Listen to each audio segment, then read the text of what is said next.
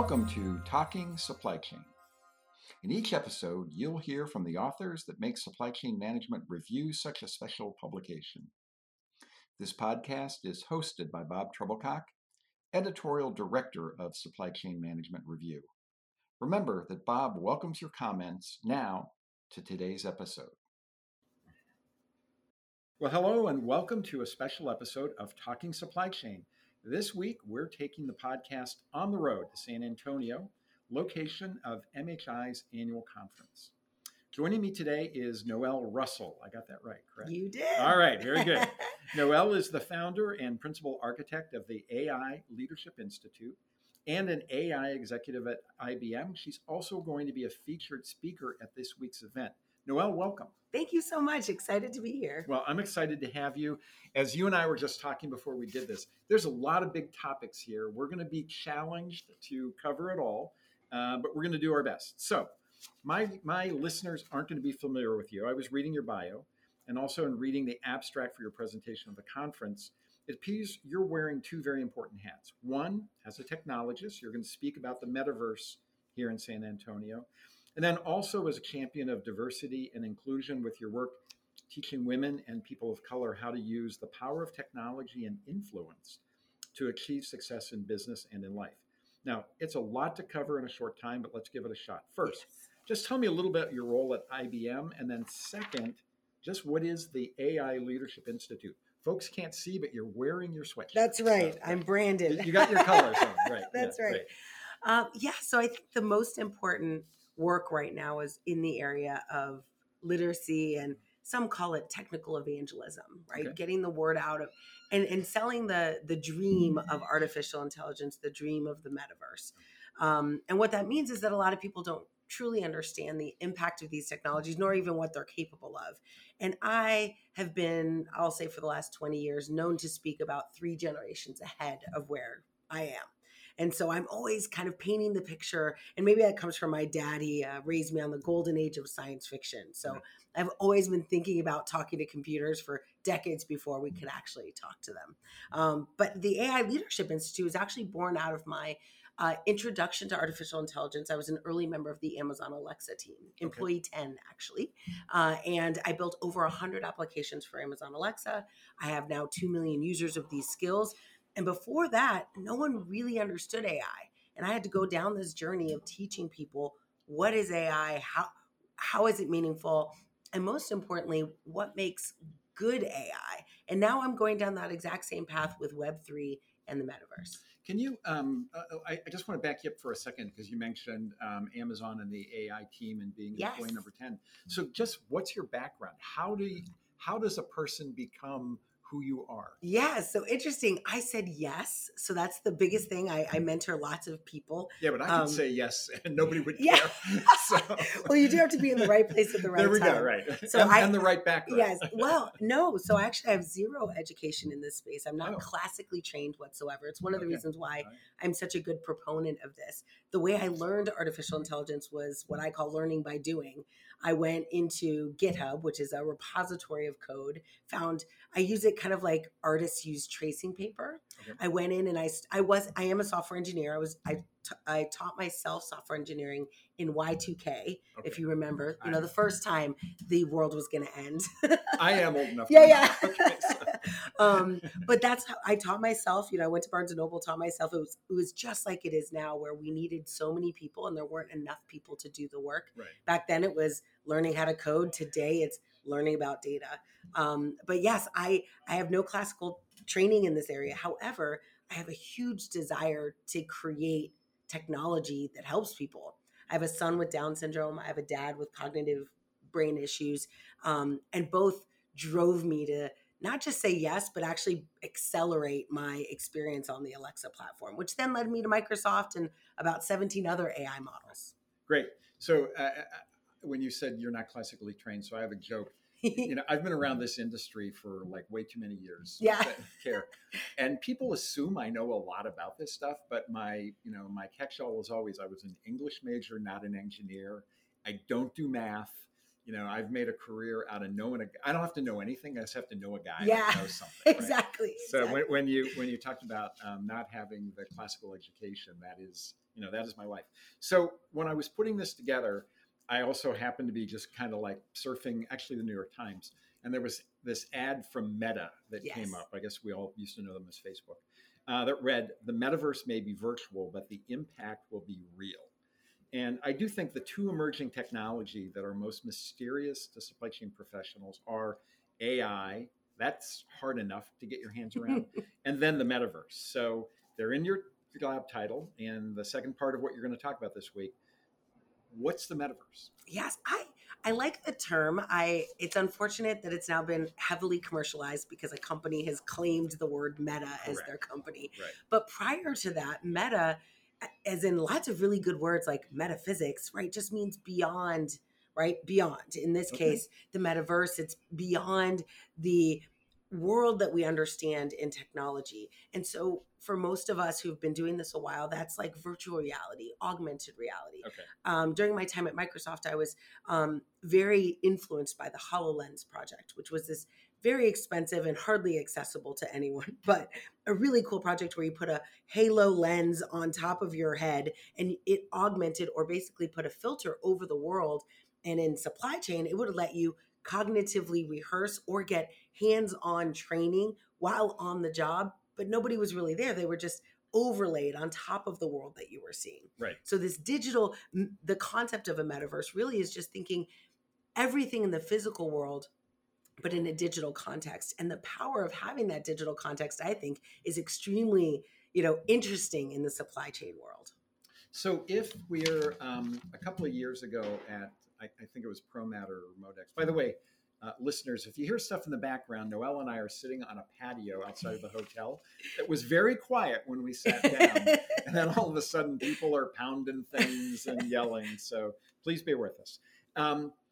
I was at one of the ProMat or Modex, one of the big trade events that MHI puts on. And one of the automation people had either VR or AR glasses, at their booth.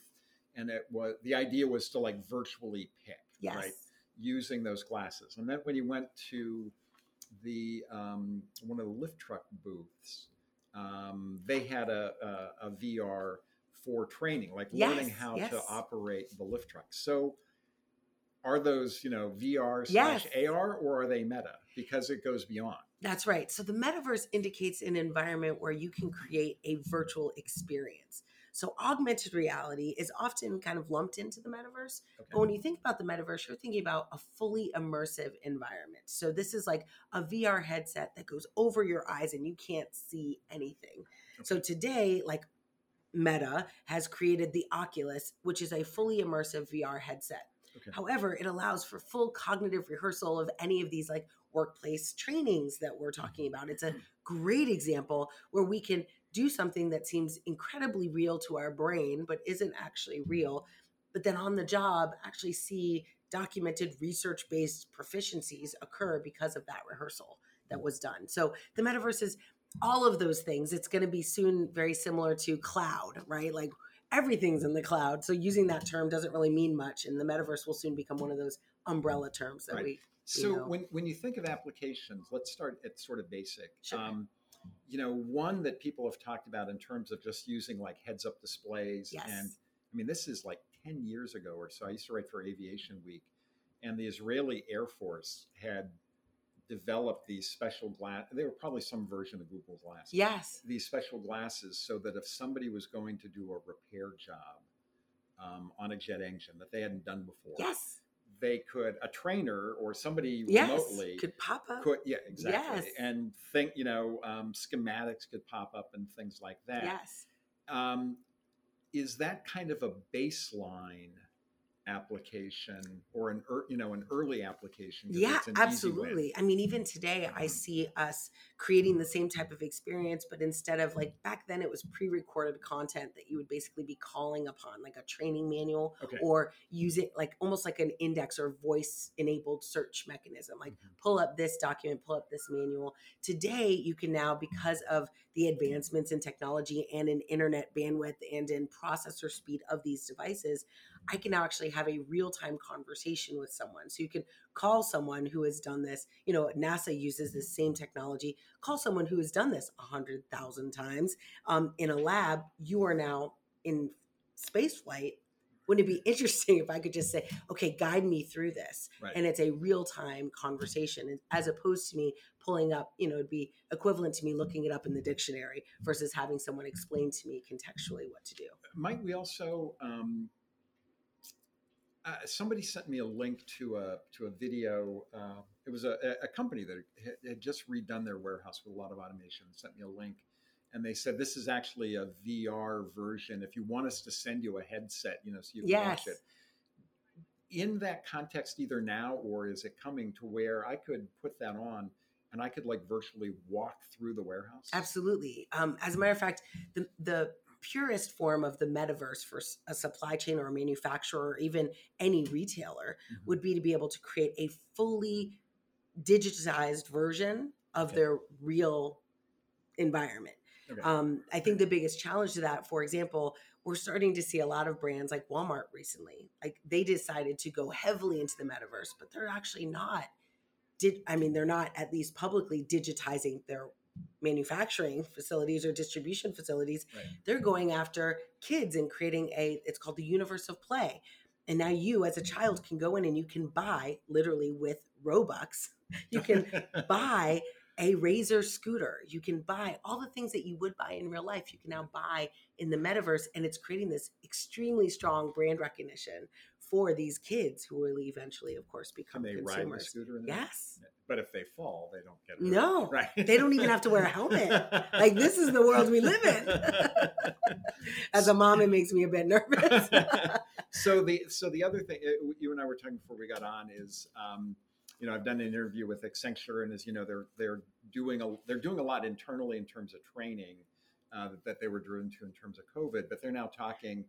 Their sort of vision for the supply chain is the digital twin concept, and we have some people creating digital twins now to do like what if scenarios, but they envision like 5 steps to ultimately where you might be able to create a digital twin of your suppliers, their processes, your customers' processes, and go in and fix some things. So if you think of if we get beyond the basics of like maintenance and things like that, what are the applications that excite you for supply chain?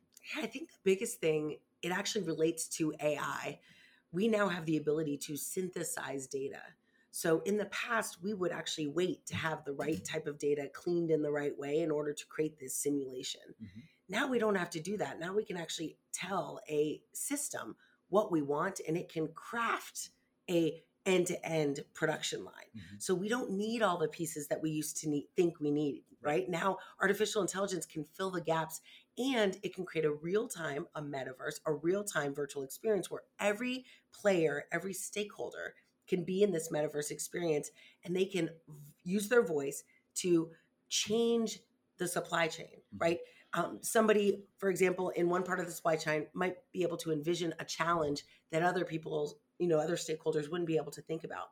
It actually leads to probably what we're going to talk about, the concept and the importance of inclusive engineering teams, right? And having these extremely diverse perspectives in these digital twin worlds, because they're the ones who are going to say, well, what happens if there's a hurricane, right? Because I'm from Florida. We just went through Hurricane Ian, right? So it's interesting to me that there are conversations that are had and hurricanes are never even brought up, right? Or, in airlines, when there's a huge disaster, a weather disaster, that they've never simulated that end-to-end experience from a customer's perspective. What happens when you're on hold for 3 hours and the system isn't robust enough to sustain it and you get hung up on, right? Like we can simulate all of that in real time and create ways for a team, a symphony of talent to sit together and then be able to build the solutions to solve for those problems. So that's a great segue to the last couple of questions, which is going to be part of what you talked about as well. For one, did you create the? I did. Okay. Yes. I thought so, but Thank you for asking. I wanted to be sure. Yeah. Yes. So what is it? How did it come about and why? Yeah. So I was in my second year at Amazon Alexa, And my job was to advocate for voice technology everywhere. Jeff Bezos had sat a few of us down and said, voice everywhere, voice only, voice first. Like that was our mission, was to make Alexa a household name. And we did a good job. Like I think people know what it is now.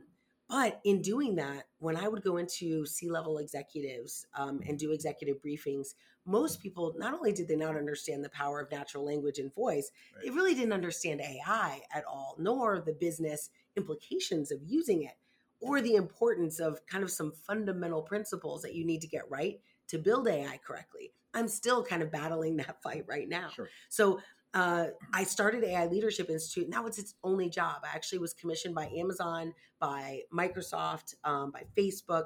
They all granted money to this organization to just build training really for the executive team. And so I call it from the boardroom to the whiteboard to the keyboard. So we have boardroom education, senior technical leadership education, and then we do hackathons for developers. Great. Yeah.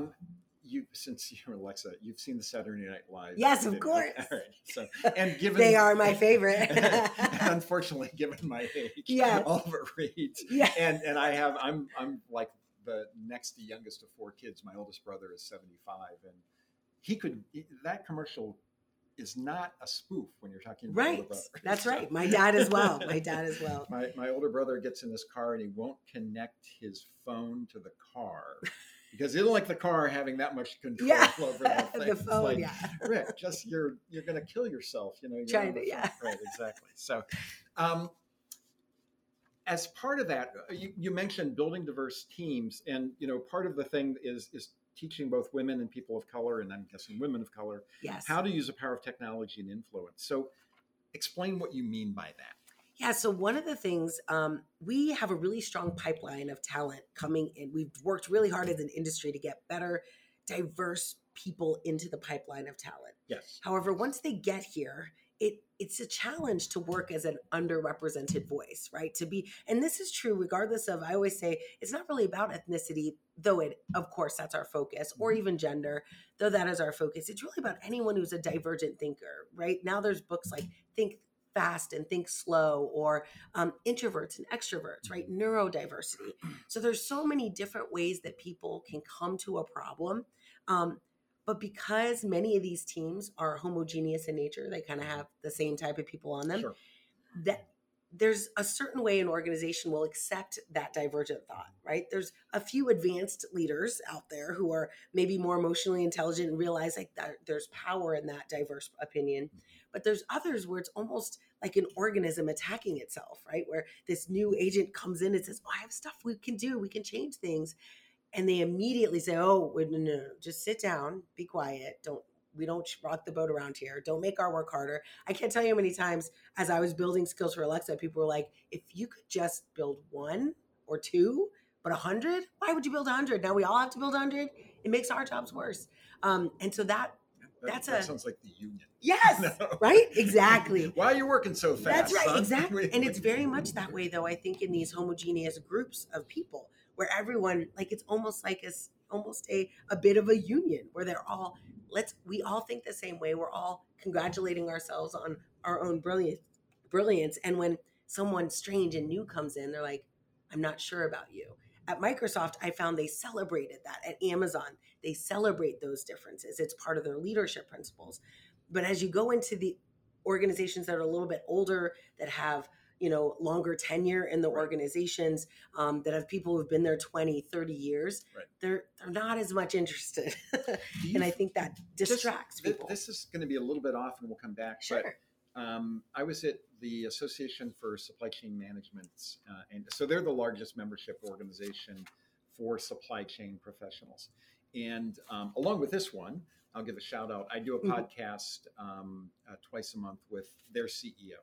And we did a live from their event podcast. We had 3 people. It was really a panel discussion, but we did it as a podcast. And one of them was for many years an Amazon person. And now he's the chief technology officer at a company called Flex, which is essentially a digital warehouse. They're an on-demand warehousing company. And we were, Abe Ashkenazi, CEO of ASCM, talent and diversity and inclusion and the other things that fall under ESG are really part of his DNA.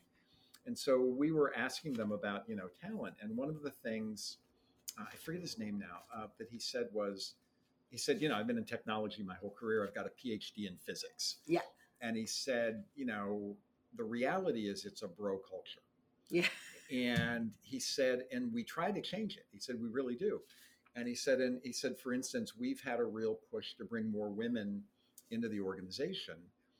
But it almost sounded like the finance guys who will say, we made a push to bring women into the organization, but then they get married and they have kids and they leave and then they come back. And he goes, and what happens is they leave and all of a sudden you're looking around and it's a bunch of bros sitting around the table.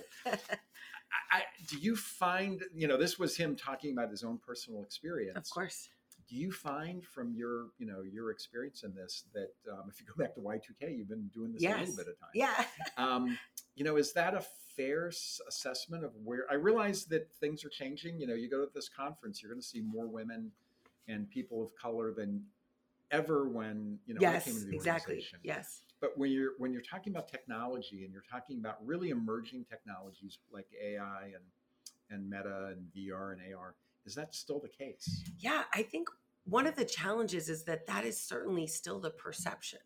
And so when a woman comes into the org, I'm an executive at IBM, and I still battle the perception that I'm not permanent, that I could leave at any time, right? So there's certain accounts that the account leader won't let me into. Oh. And not like overtly, not Noelle, no, you can't play here, just subtly. That as a woman, I recognize, because I've been doing this a long time. I'm like, I see what you're doing and I understand, it's almost like, who hurt you? I understand that you were left by someone. I'll work with you and build trust. But when you as a woman come in over and over again, and you're constantly faced with this perception of, you will probably go and have a kid and you might come back or you might not. Or worse, you're going to call in because you have to take care of your child who is sick, or you have to take care of your parent who is aging, right? It's interesting that there's a perception that women are less valuable to an organization because of those things. And of course, in my experience, of course, women it's now very well documented, research backed, that women bring a different level of value to an organization. Many women run organizations, or women in executive leadership. It's now proven that we generate more revenue. We create longer tenure in employees. We create higher levels of productivity. Like, there's a lot of good stuff. But when you're, as a woman or as any underrepresented person, that's why people of color suffer the same kind of situation, where you walk in and you already know people are like, oh, like, you're not going to be here. You're not going to be as smart or as ambitious, or as, you have other priorities. Or you're going to be the one who always talks about inclusion, right? You're pegged that in their mind long before they ever say it out loud, but it impacts the work you get to do in those organizations. And now with younger people, especially Gen Z, they're almost washing their hands of it. They'll come in, they'll get a bad experience, and they'll be like, yeah, I don't need to do this. And they'll leave. And that is what's causing us to we have a bunch of people coming in, not a bunch of people staying. And that means no one rising up in leadership. I mean, less than 1% of technology leaders, executives, are Hispanic, and less than that are women. It's pretty dismal. Do you find, so I have a 32-year-old daughter, right?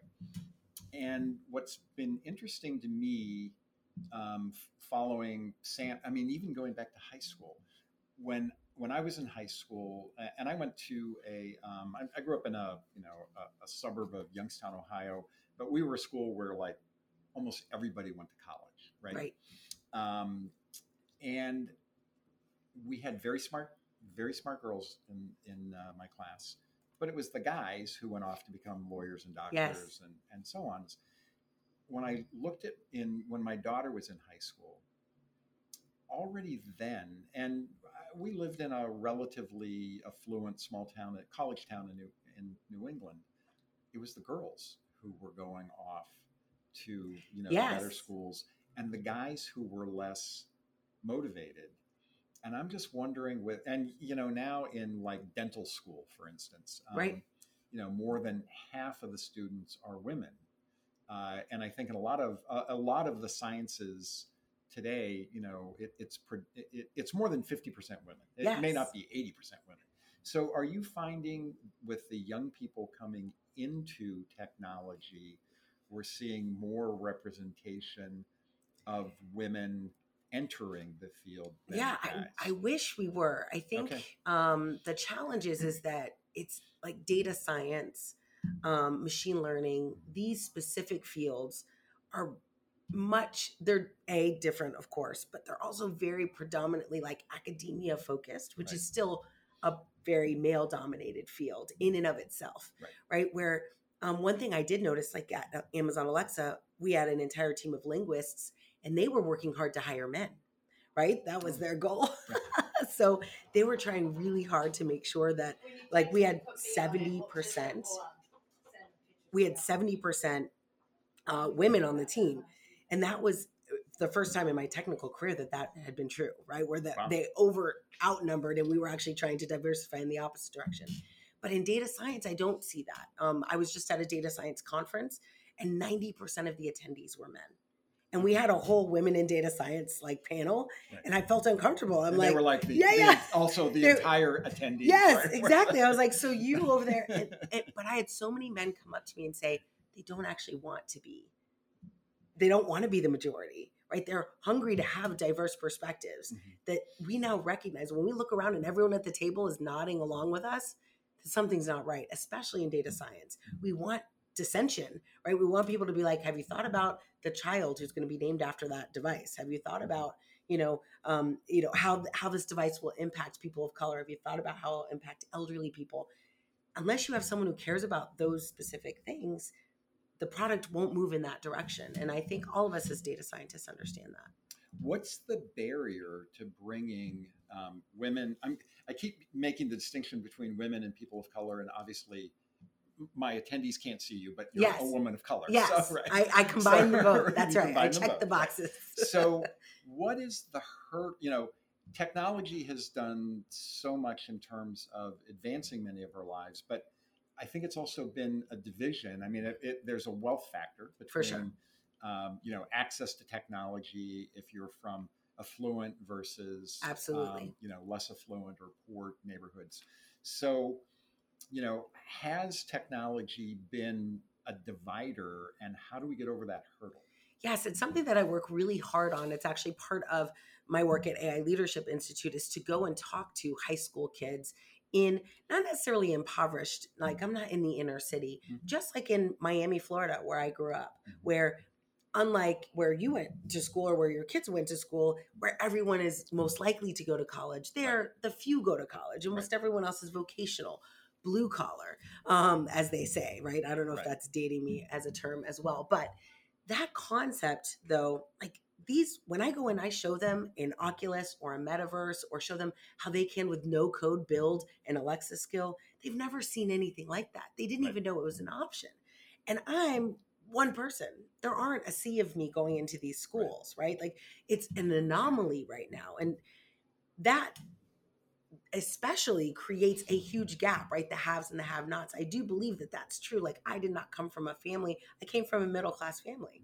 And my parents did go to college, but I don't think they went to college right out of high school. I think they went to like a community college and earlier, right? So it was just a different path. But in all those cases, the only reason I was an anomaly in my community like in high school of going to, like I went to Embry-Riddle. So I appreciate your fascination with aviation. Yeah. Sure, yeah. I went to Embry-Riddle, but I did that. Everyone was like, oh my gosh, she's going to Embry-Riddle. That's crazy. And I was a woman doing that work. And I think also part of it, the way we fix it is literacy at a young age. I mean, now I go into fourth grade rooms and I show them Alexa, show them the Oculus, show them how to build a Roblox environment that they themselves created with no code at all. Today, we're in a world where you don't have to learn a programming language to build a technical solution. What you have to do is have empathy for the problem and enough technical skills to build a POC. Like that's what funded companies are all about, right? Especially now. And there's just not enough people letting the people with the problem know that technology solutions are available to them. They could build. That's what I'll be talking about today. It's what I talk about almost every time I take a stage is how if you see a problem in your daily job, you today could go and find technology to solve for it. Do we call that citizen programming?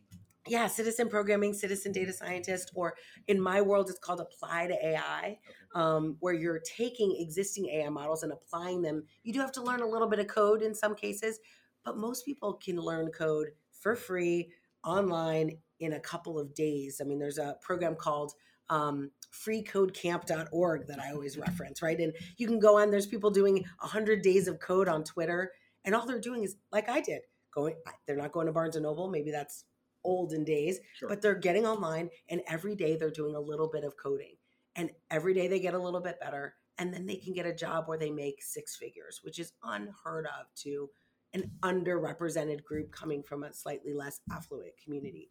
So I think a lot of it is about literacy and awareness that these are opportunities you can take. I just saw someone post on Twitter today.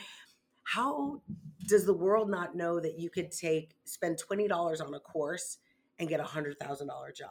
Like, why doesn't every young person know that that's a possibility for them? Because if they knew, they would do it, right? Why would they go work at McDonald's if they knew they could code at home and build solutions, not only that help people, but also that pay well? So, last question. Part of the bio, and I think part of your discussion, and you may have been talking about that now, is how technology can be used responsibly to build inclusive communities. What do you mean by that? And then what are you advising? I guess that covers, what are you advising companies? What are you advising, underrepresented communities? How do we do that? So I think it's two parts, right? Maybe three. The first part is companies have to create a culture that is acceptable of inclusive voices, right? So we are talking about getting a seat at the table. Many companies are good about having people with divergent thoughts at the table, but actually recognizing and respecting what they say is a whole nother ballgame, right? It's kind of a different level. And so oftentimes I see we get into a room and we have a conversation and diverse perspectives will raise their hand and say, oh, have we thought about this thing? I mean, I was one of them. I was on Alexa. Jeff Bezos said, we're building a kitchen device for the 1% of the 1%, and it's going to be amazing. It's going to be the Star Trek computer for rich people. And I was like, that's awesome. And then I had a son and I was like, have we thought about it for the classroom? And everyone was like, no, it's a kitchen device. Like, stay focused on the goal. And of course I didn't, because that was my diverse perspective pulling me to grow. And now today, 7 years later, Amazon has a classroom focus. It has like my dad, they have an aging focus. Right. But without someone raising their hand and saying that, right, that's difficult to do. So I now have these principles that we've learned over time. One of them is building these inclusive engineering teams. But IBM, Microsoft, there's actually an organization called Partnerships on AI. There's these tenets of responsible AI development that now translate to the metaverse as well. Really, I'd call it Web3, right? Metaverse is part of a big collection of technologies that are changing the world. And those principles make sense once you hear them, but I'm always surprised how few companies actually implement them. And one of them is transparency, building technology that people understand. With AI, oftentimes I'll go into companies and they'll have like banners that say AI powered or AI enabled or AI infused. And as a technologist that knows what AI is, I'm like, well, what does that mean? Whose data is that? Right. And how'd you train that? But most people are like, well, that sounds cool.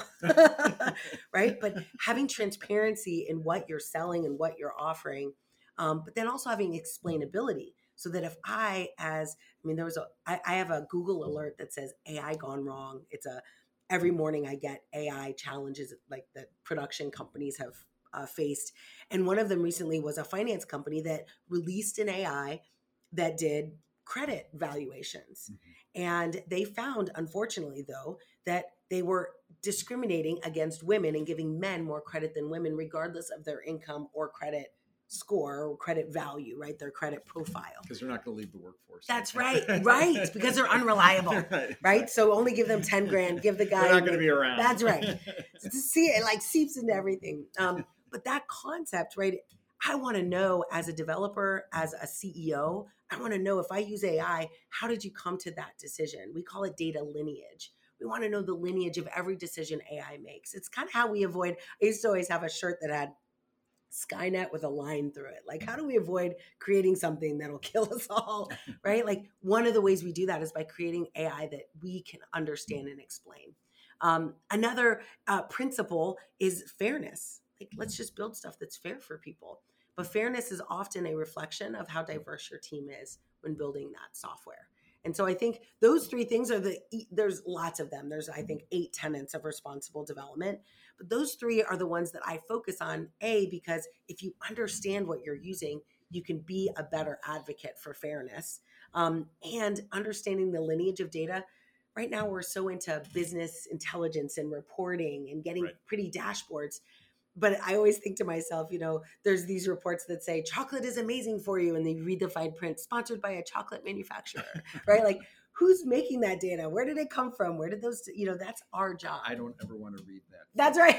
I just want to see. That's right. The headline is all I Most of us, we're like, what's that fine print? Don't look. But Bourbon that is good for you. That's right. Exactly. Excellent. Exactly. And eggs and milk, all the things. Right, exactly. And then somebody else, I always say we're one acquisition away from the Death Star, right? So anything could change hands. And now if you don't have those principles in place, it might be used to harm when you had all intentions for good. And so I think these are good guardrails for any company to start off with. Well, great. Well, thank you. So, Noelle, that's all the time we have today. Special thanks to Noelle Russell. I got it right the second time for joining us. And thank you for listening. I hope you'll be back for our next episode for Supply Chain Management Review, Talking Supply Chain. I'm Bob Trebilcock. Thank you again for joining us. Yes, it's been amazing. Thank you. Thank you. Talking Supply Chain is produced by Supply Chain Management Review and Peerless Media. You can find it on scmr.com, on iTunes, or under SC 24/7, or just Google SC 24/7 podcasts. For more information, be sure to visit scmr.com. We hope you'll join us again.